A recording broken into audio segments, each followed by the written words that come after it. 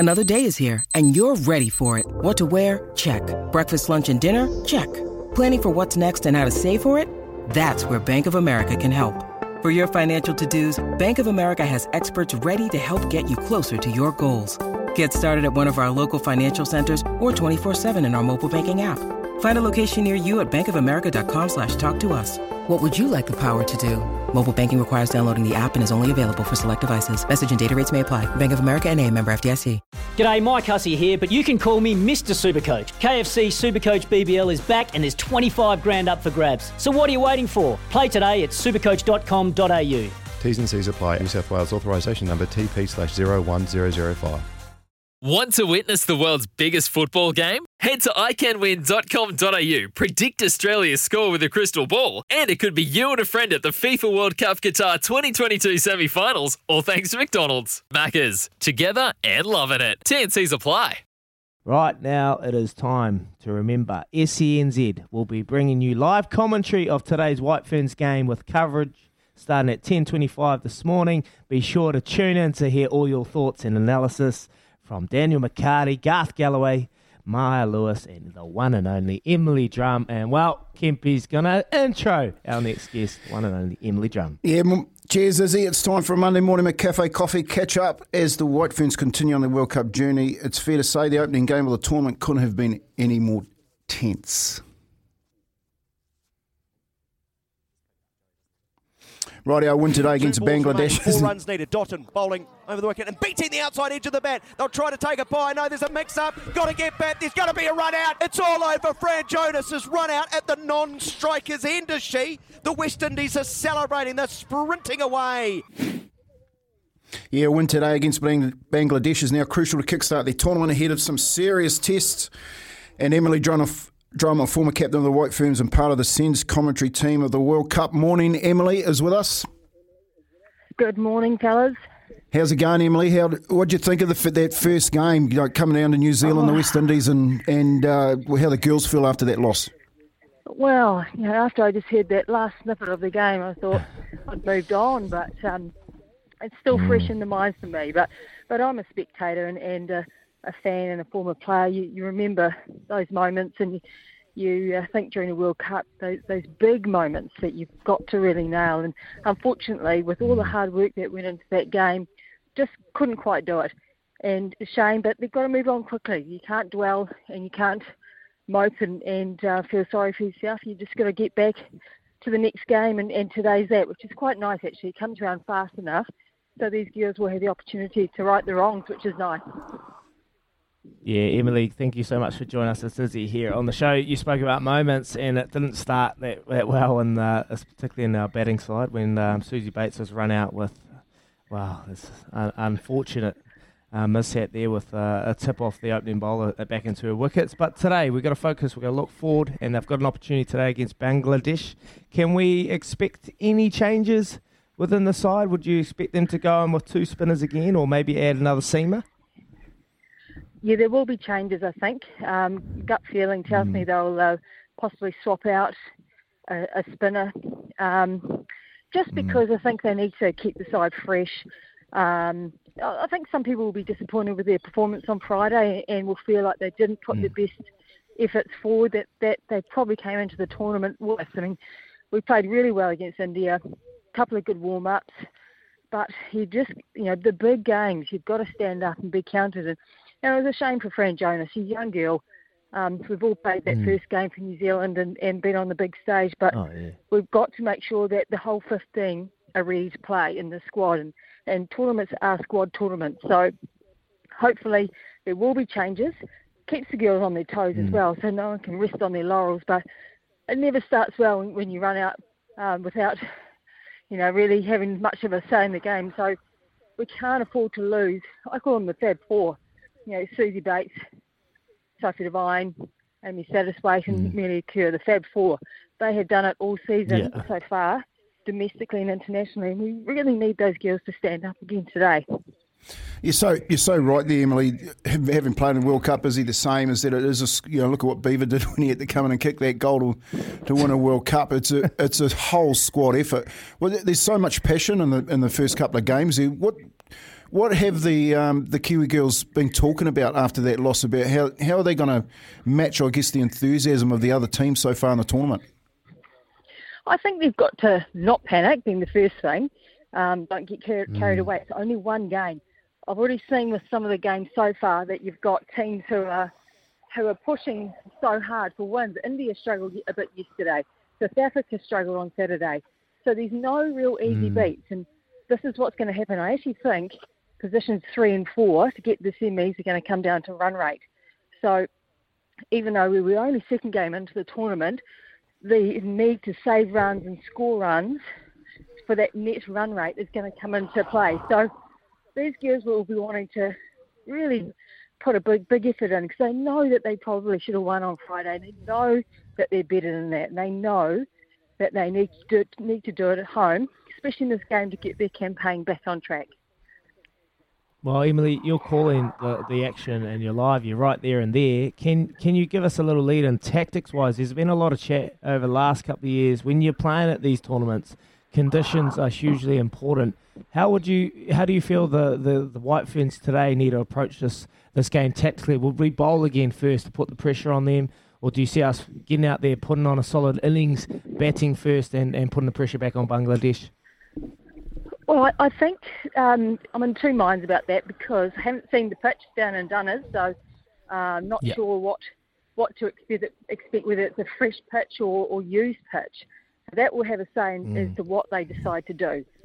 I was a little bit surprised that we chose to bowl first the other day. It was a really nice batting track, first pitch or first use of that pitch before it got used again. And the West Indies certainly made batting look very easy against us. But the Bangladeshis are quite short, so I'd imagine that we're going to bowl aggressively and we'll set, hopefully, the traps in terms of trying to get them out hooking and fending. So there won't be that many balls to drive as far as getting on the front foot, I would imagine. However, the goal is to win and win as well as we can. So whatever method we choose is it's up to Sophie and Bob Carter to decide what they want to do. But I really just want to see a blooming good win. That's what I want to see, and just to get these girls' confidence back up. I mean, there's no mucking about. You just need to win and win well, and whatever method they choose, they just have to nail it. That's really what it comes down to for me. Yeah, for sure. I totally agree. When you're playing in these World Cups, particularly at home, there's so much pressure. But I think they've got the team. They definitely have. I don't think it. I know they have.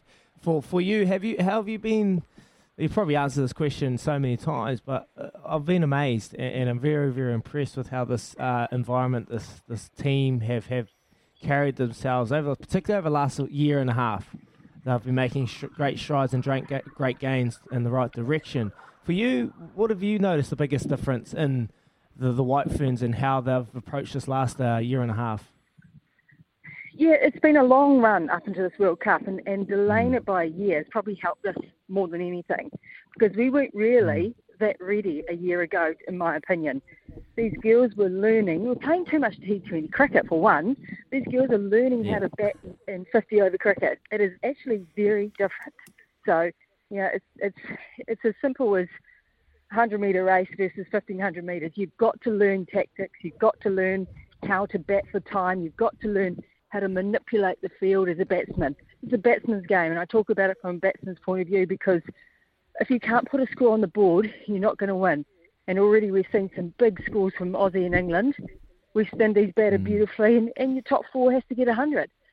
That or thereabouts. You've got to have 100-plus partnerships, and if you can't do that, then you're not going to win that many games. And where we've come to from probably, as you say, 18 months ago to now, we've come into a form at just the right time. So they can't let Friday disturb their mindset. They just need to get back on and do what they've been doing really well over the last six weeks and beyond. So we're talking about our White Ferns, and we want them to win every single game now and win the whole competition. But there's been one match, and I want your predictions. What's your take from the first round of the World Cup? Have you been impressed, and who has impressed you? Yeah, the big guns have stood up. As much as I don't like to say Friday was an upset, it probably tipped the odds a bit more than what I would have liked. But Aussie looked very strong. Yeah. England looked good, chasing 300 odd. South Africa looked a little bit jittery. as did India. Yeah. They struggled from 112 for 6 yesterday to get a good score of 245. So first round nerves, you could say, but Aussie are very, very good.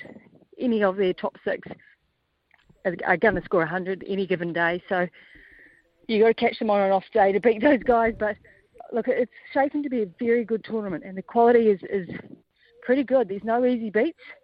Probably 4 years ago, you could say maybe 6, 7, and 8 were fairly certain wins on the board, but not anymore. Yep. So every day that these girls put into their preparation, they need to upskill about the opposition.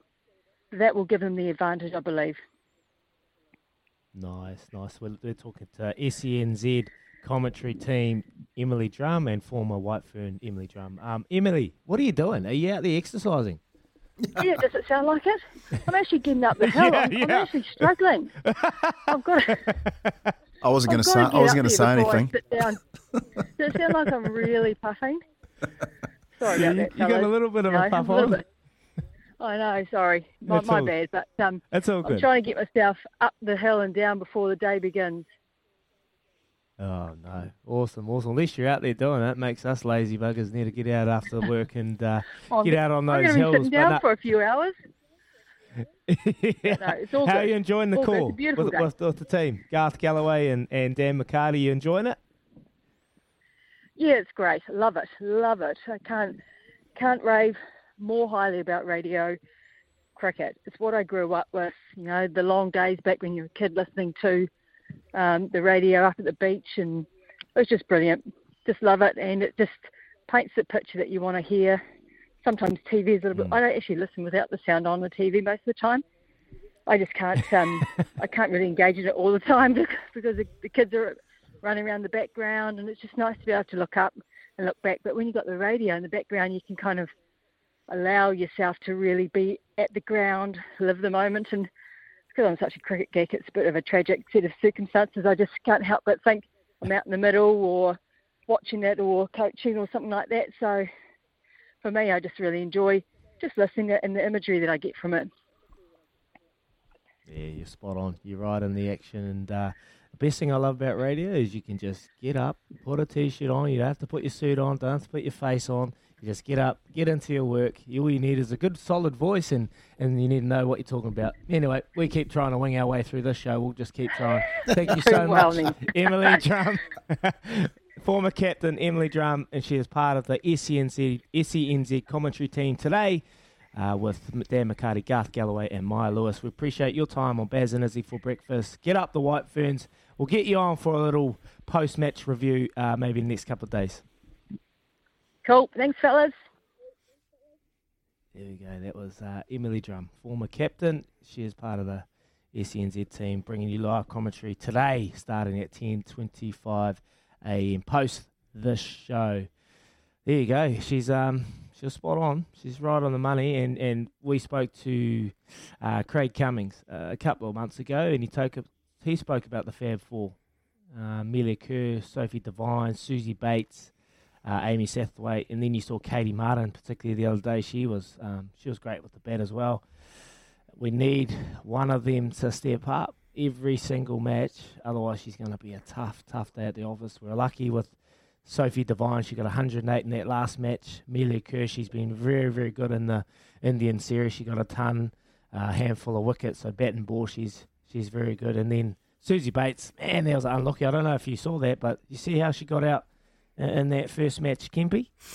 No, I actually haven't seen the batting of the New Zealand side. I was watching the way that the West Indies sort of took their wickets in that bowler for the West Indies. It was pretty ecstatic when she was doing that. So, for me, when Emily was talking about, it's like most tournaments, isn't it? Like you need your big guns to fire, and that's what she's saying. And then in a tournament situation, you need to play out the whole tournament. She's saying take your time, make sure you stay in crease, get the runs on the board, and drag these games out. And they're a lot different than just these one-off test matches or these test series. You've got a decent chance of winning a tournament if you play in the tournament. And a lot of people don't understand that. In rugby league, like the league boys go really well in a tournament because they get better as the weeks go on. playing alongside each other. Yeah. And if the Ferns can do this, then they've got a decent chance of winning it. You know, the Australians and the English are always going to be the two favourites, but you can't take away our home ground advantage. I think if we can knuckle down and just listen to what Emily's got to say, play our top four batting well, and play within the tournament, and everyone plays a part in the squad, then we're a chance. It's a funny one, eh, mate? Like when you're playing in these must-win tournaments, do you want to, find your squad, find your number one team? Do you want to give them time to build continuity, to build confidence? Or today, Emily was saying that they might ring in a few changes, and it's it's one that could work, or it's one that could go against you. You need to give your top side a bit of time in the middle, like you spoke about, a bit of confidence, a bit of time to build those connections, that team morale, because as soon, the next couple of days, we're into must-win territory, even if we're not there at the moment after losing our first one. So, be interesting what they do selections-wise. Bob Carter, he is the coach. I'm sure he knows what he's doing. Sophie Devine and the leaders, Susie Bates. And I just had to apologise to Emily for bringing her up about her breathing. I just thought, man, she must be doing some fitness. Good on her. What a champion. Because honestly, if I was running up hills, I wouldn't be able to speak. I ran one lap last week with Aaron Webb. He ran 102 kilometres around the park. I ran one lap, and he was talking to me halfway around. I couldn't even breathe.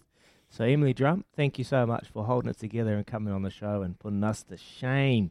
Get up the White Ferns, like I said, live here on SENZ 1025.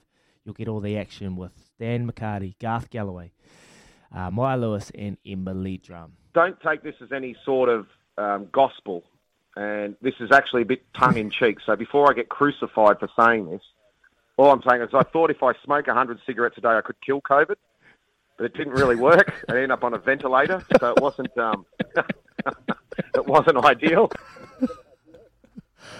Oh, that's the conversation I was talking about earlier on in the show about Warnie smoking 100 darts to think he could kill COVID. Oh, Warnie. One of the greatest chats I've ever had and witnessed on the... Wow. Look, honestly, when I heard we were interviewing Shane Warne, I was amazed. Just an absolute legend. And just hearing that, Kempy, you get a bit of an understanding of what kind of lifestyle Warnie lived. Oh, mate, he'd get on all right with my old lady. She goes through 100 a day as well. They'd have a great conversation. Oh man, it was a very, very fascinating interview. We've got another little clip from our chat with the great Shane Warne. So we saw Hardy the other day, John Hart. We saw him in Auckland, and Izzy and I said, looking forward to the New Zealand Open this year. And he said, I'm not sure if you're going to get the invite yet. So we're waiting. We're hoping that you, Warnie, as a star power, might be able to just put in a good word for us, if that's possible, mate. Well, Baz, if you're not playing, I'm not playing, mate. I haven't got an invitation either, so maybe we could both try and brown nose up the right people and try and get an invite. Well, if they're not inviting Warnie, then the tournament's going to fail. That's all I can say. It's a wonderful tournament to play in. And I don't think there's any other sport in the world where you can play with some of these pros and watch the way they play. Like I play in the Dunhill up here in Scotland as well, and you're playing with Ryan Fox, who's become a great mate over the last 5 or so years. We've been playing together up at the Dunhill. And just to watch these guys play in competition, playing for €5 million, and we're next to them hacking it up the fairway. I mean, there's no other sport in the world where you can actually watch these or compete with these guys in proper competition. You couldn't say, look, come out to the MCG and come and face Shoaib Akhtar, just rolling his arm over at 95 mile an hour, and just have a hit, will you? Like you're just in front of 90,000, you just can't do it. So to have that privilege, and that I'm very grateful for the New Zealand Open, the Dunhill Links, to have those invitations and play some golf and hack it around. It's good fun. Yeah, some good messages there from Warnie, and that was actually where I heard the news about Shane Warne's passing, was with his great mate, and he spoke about it. 5 years he's played at the Dunhill Links Invitational over in the UK with Ryan Fox, and that was where I heard the news. And just hearing Warnie chat there and just being so honest and open about every single thing, he never shied away, was honest with his opinion, and just an absolute champion that we're going to miss. And we've got a few text messages coming on the text lines. Something Warnie said was that he wanted to be the same person he was before his fame. He was. All his mates and colleagues say he was so loyal. Hard to take this one. That is rest in peace, the King. From Richie.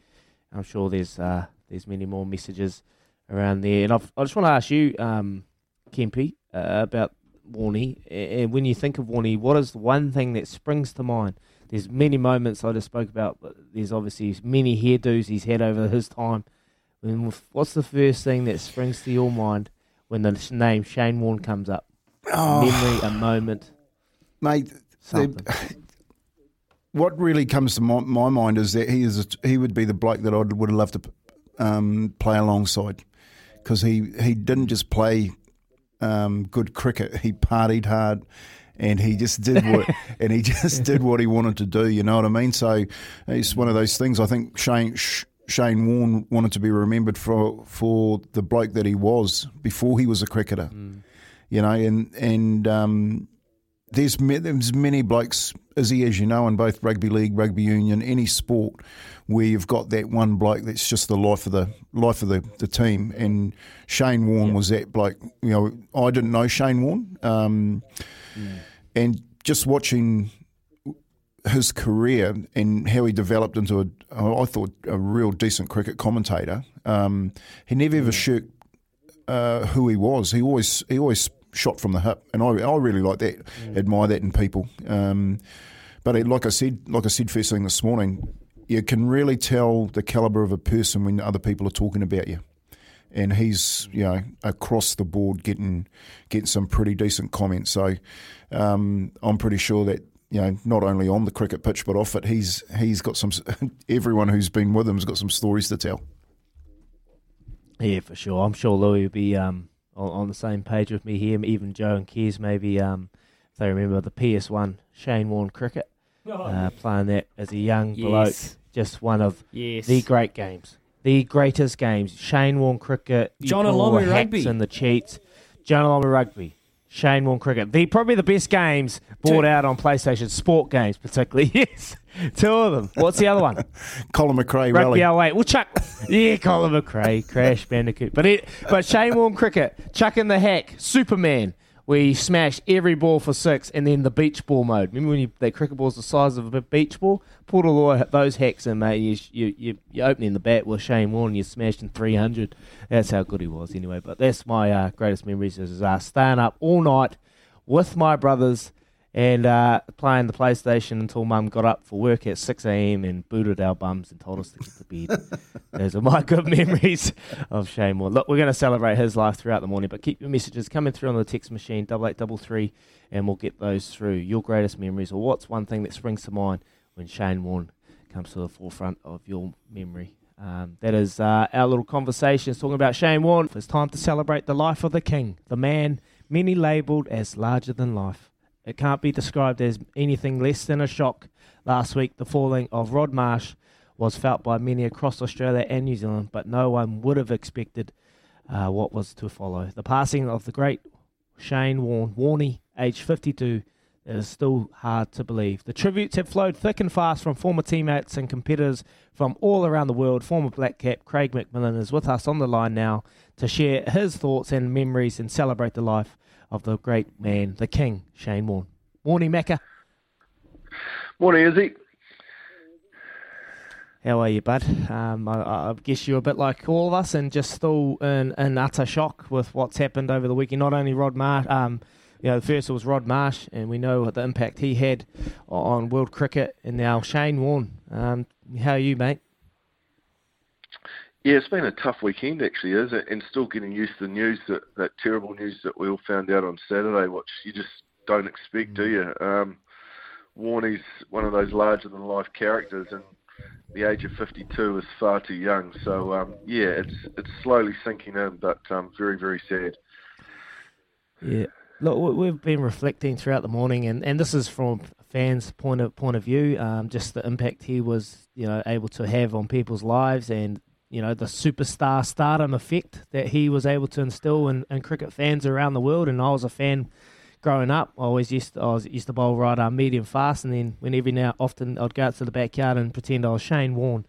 Tell us about your memories and your kind of moments that you've had with the great King? And when Shane Warne comes to your mind, what's the first thing that pops up? Just the ultimate showman who loved being the centre of attention and loved being in the middle of a cricket ground showing off his skills in front of 40, 50, 60,000, 90,000 at the MCG was probably his favourite place to be. And just like you, I was a fan to begin with, and then very quickly found myself being on the same ground and actually facing him, which was a bit surreal, to be honest.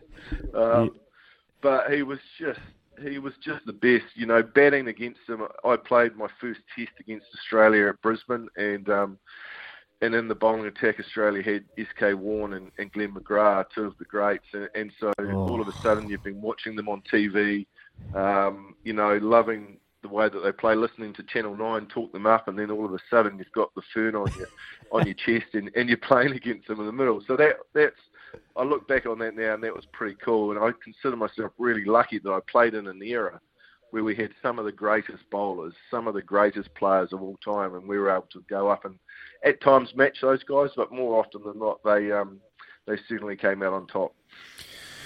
Hey, Mac, it's Kempy, mate.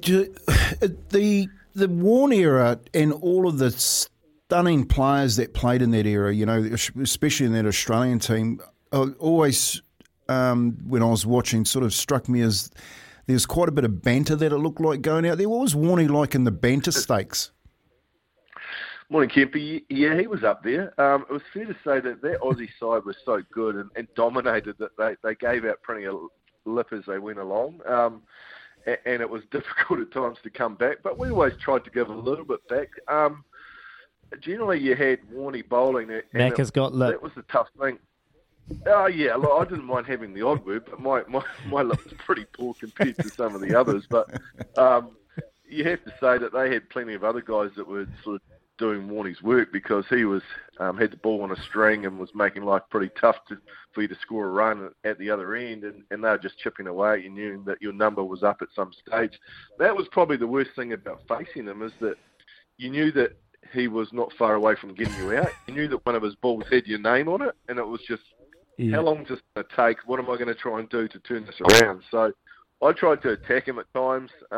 Very rarely did it come off, but it was always an bad. And I think Warnie appreciated that. Like, he was, you know, I think he was, you know, he was an aggressive leg spin bowler, and he wasn't a passive leg spinner, or he got into the game, was aggressive with the way he went about trying to get you out, and so it always made it entertaining. There was always something happening whenever he had the ball in hand. Gilly spoke about it. That was probably his greatest moment in his career, was wicket keeping against Shane Warne's bowling, and just the art that he was able to do. Mate, could you pick it? Can you remember those moments when you've had to face him? Could you pick the flipper? Could you pick the one that's going 3 metres down the leg stump and popping back to the off stump? Was he just that much of a wizard? Yeah, he was a wizard. The flipper, because we all grew up watching him bowl the flipper to all those Pommy batters, South Africa as well. Yeah. None of them could pick it. Some of the West Indians as well. I remember Richie Richardson going back to a flipper just rocked into middle stump. So we all grew up seeing the flipper.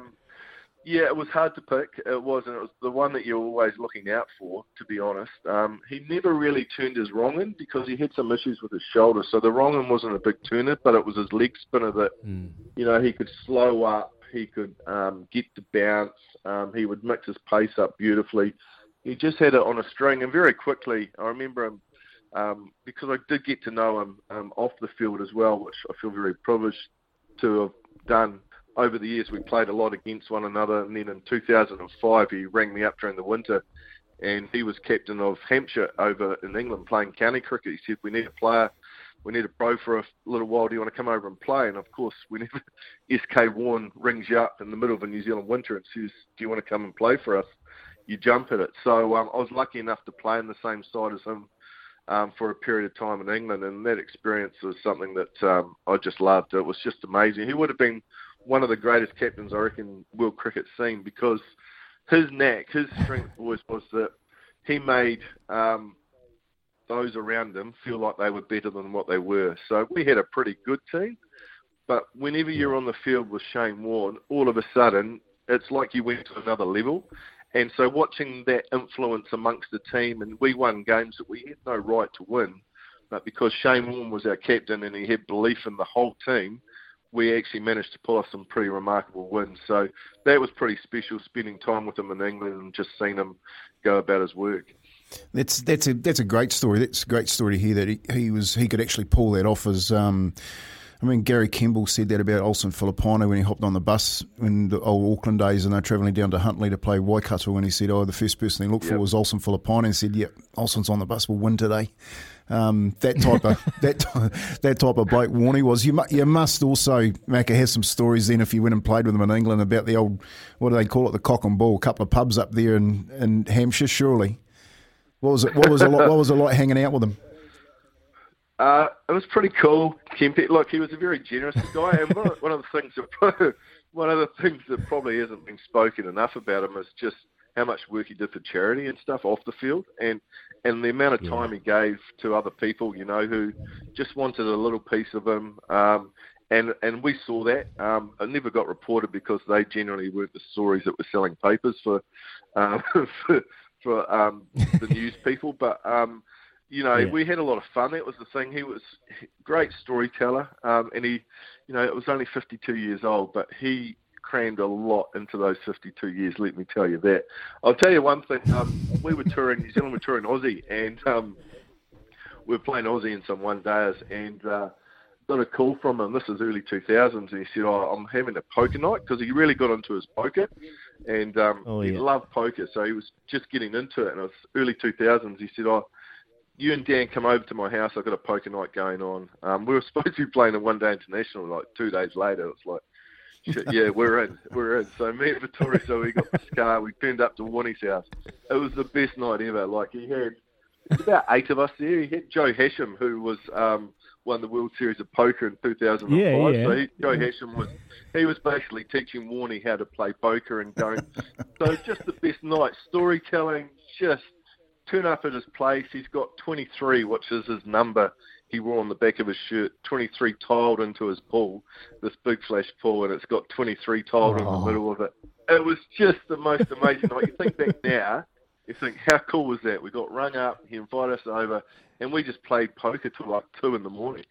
We had training early the next morning. I'm sure me and Dan were a little bit dusty, but it's one of those nights you just look back on. So that was pretty cool, playing poker with Shane Warne. Oh. Yeah, awesome. I'm sure there was a little bit more detail that can come from that. I'll get a little lead in on Wednesday. We might have to add to that story come Wednesday on the golf course. Hey, Macca, what was he like on the golf course, mate? I'm sure you might have shared the fairways with him, or a bit of a golfer too as well. Hey, he loved the game of golf. Did he? What is he? Yeah, he loved golf. Came over here a number of times, didn't he, to Queenstown and played in the New Zealand Open. And played up in Scotland, didn't he, at the Dunhill Links at St Andrews? Yeah, he was a golf nuffy, really, wasn't he? He was steady too, wasn't he? Wasn't he off about 8 or 9 or something like that, and got down at times? But it was I think one of those things that relaxed him actually, where he could have a bit of fun. He always had a fag in the mouth, didn't he? And that's the thing about Warnie. What you saw is what you got. There was no airs or graces. He was the same as, when he grew up. He didn't change with all the fame and all the adulation that came his way. He was the same man all the way through. Yep, had his faults and obviously some controversies that got singled out over the years. But to those that knew him and were mates with him, he was very generous and very loyal. So he was a great guy. Mate, can you just quickly before we let you go, the magnitude of what he was able to achieve in the game of cricket, and particularly in the test matches, 708 wickets he took. Mutai Muralitharan is only one ahead of him, so two of the great spinners. But can you just explain how difficult that is to achieve, and do you feel like there will be anyone that will come close to those two, particularly Shane Warne, 708? Good question. The thing for me about Shane Warne that marks his greatness is the impact he had on the game of cricket. And when he came in to Test cricket in the early 90s, spin bowling was dying. It was an art form that was basically on the way out. And all of a sudden, he made it cool. He made it fun to do again. And all of a sudden, you had kids, instead of wanting to be fast bowlers and run in bowl as quick as they could, They want to be leg spinners, and leg spinning is, those that play cricket, is the hardest thing to do. It's the hardest art. It is really difficult. So he made it cool. He made it fun. He made it look easy at times when it's really not. It's difficult. And all of a sudden he changed the persona of cricket, because I think cricket was always perhaps in those early years seen as a bit boring, a bit stale, played by certain guys. And all of a sudden Warnie brought a bit of a fizz, a bit of a razzmatazz to the game, and I think that's just continued on through. And he really started that, didn't he? He had the blonde tips in the hair, he was giving guys a send-off. You know, he just brought a bit of fun, a bit of excitement to the game. So I reckon that's his greatness, and there's no doubt that he's had perhaps one of the greatest impacts on the game that anyone in the world has. Yeah, no, we appreciate it, mate. You're spot on. He just changed the game. He made people enjoy it, not for what he was doing on the field, but particularly off it, mate. He's a character, larger than life, and I was lucky enough to meet him once, mate. Really appreciate your time on the show, reflecting on the great Shane Keith Warne, and appreciate your time, Macca. Thanks very much, bud. My pleasure. Thanks, boys. Cheers. Morning, you listen to Baz and Izzy for breakfast on SCNZ. We're 15 minutes away from 9. And, well, we're going to have a wee catch-up with Louis Herman-Watt, who was at the Karaka Sales. How are you, Louis? What's happening, brother? Izzy, I'm doing so well. Kempy, first morning for you, mate. You'll be absolutely probably fired up. Used to doing those big 4-hour shifts in summer, mate. 3 hours, just too good. Flying through, mate. Flying through. Yeah, that's right. Hey, a couple of important things. Te Akau is New Zealand's #1 champion stable. They will have shares available all throughout the day as soon as they start buying. 8-time Karaka Million winners. We remember what happened with Dynastic earlier this year, so they love to try and buy those up-and-running 2-year-olds. Now, Izzy, when I left you last time, you said, give me a lot number. You were quite demanding, actually. So what I did is I went and banged on the managing director's door here, Andy Seabrook. I said, Andy, Baz might be in Australia, but Izzy needs the mail. He's asked for you. He's asked for the mail. I need to come back with something. You're going to have to give me something. And he told me practically to piss off and do my own work. So I stuck my book into the book, and I stuck my big beak into the book, and I've come up with a few numbers for you. All right, and we're going to go in numerical order. And look, not. You know, one of the nuances about these sales is it's hard to be a sale topper or the kind of big bang sale. There's a famous man, it's Steve Davis. God, you can hear him warming up his vocal cords. All right. Give it to us. Sell us it. Okay. Give us your auctioneer voice. Lot number 10. Here's one for you. I should be getting Steve to read this out, really. 10 and 11. Oh, there he goes. 10 and 11. See, I'm not too far off yet. Lot number 10. Savabeel Colt out of the Achiever, who won 3 times herself and is very well related. Izzy, you're going to love this. This mare, she's related, and she's bred by the Dennis brothers, so she's related to the Chosen One, and she is a full sister to the Dam of the Perfect Pink. So you know that the family can gallop. And you think about it, there's another little filly going around called Achieve. Robert Wellwood and Roger James train. Where do you recognise that name from? Well, she ran a huge third in the weekend in the Sunline Vase. So she's right in the market for the Oaks. And so is the Perfect Pink. And now it's a Savabeel Colt out of an O'Reilly mare. Savabeel had a little bit of brilliance. I think this colt's going to go bang. As Andy pointed out to me, though, it's hard for kind of those early lot numbers to be the sale toppers because people are a little bit cautious. People are kind of waiting a little bit, don't want to spend all their cash, but I reckon that's going to go huge. And now the next one for you, Izzy and Kempy, is lot 161, Mo'unga's full younger brother. Expect fireworks. Expect Baz to be on the phone throwing around that USD, that IPL, rupee. This one's going to go huge. The Savabeel Colt out of Chandelier. And I don't know, when you were playing with Dan Carter, did he ever mention that he owned a racehorse to you? Yes, he did. I can't remember where. What is it? Has he got one of these?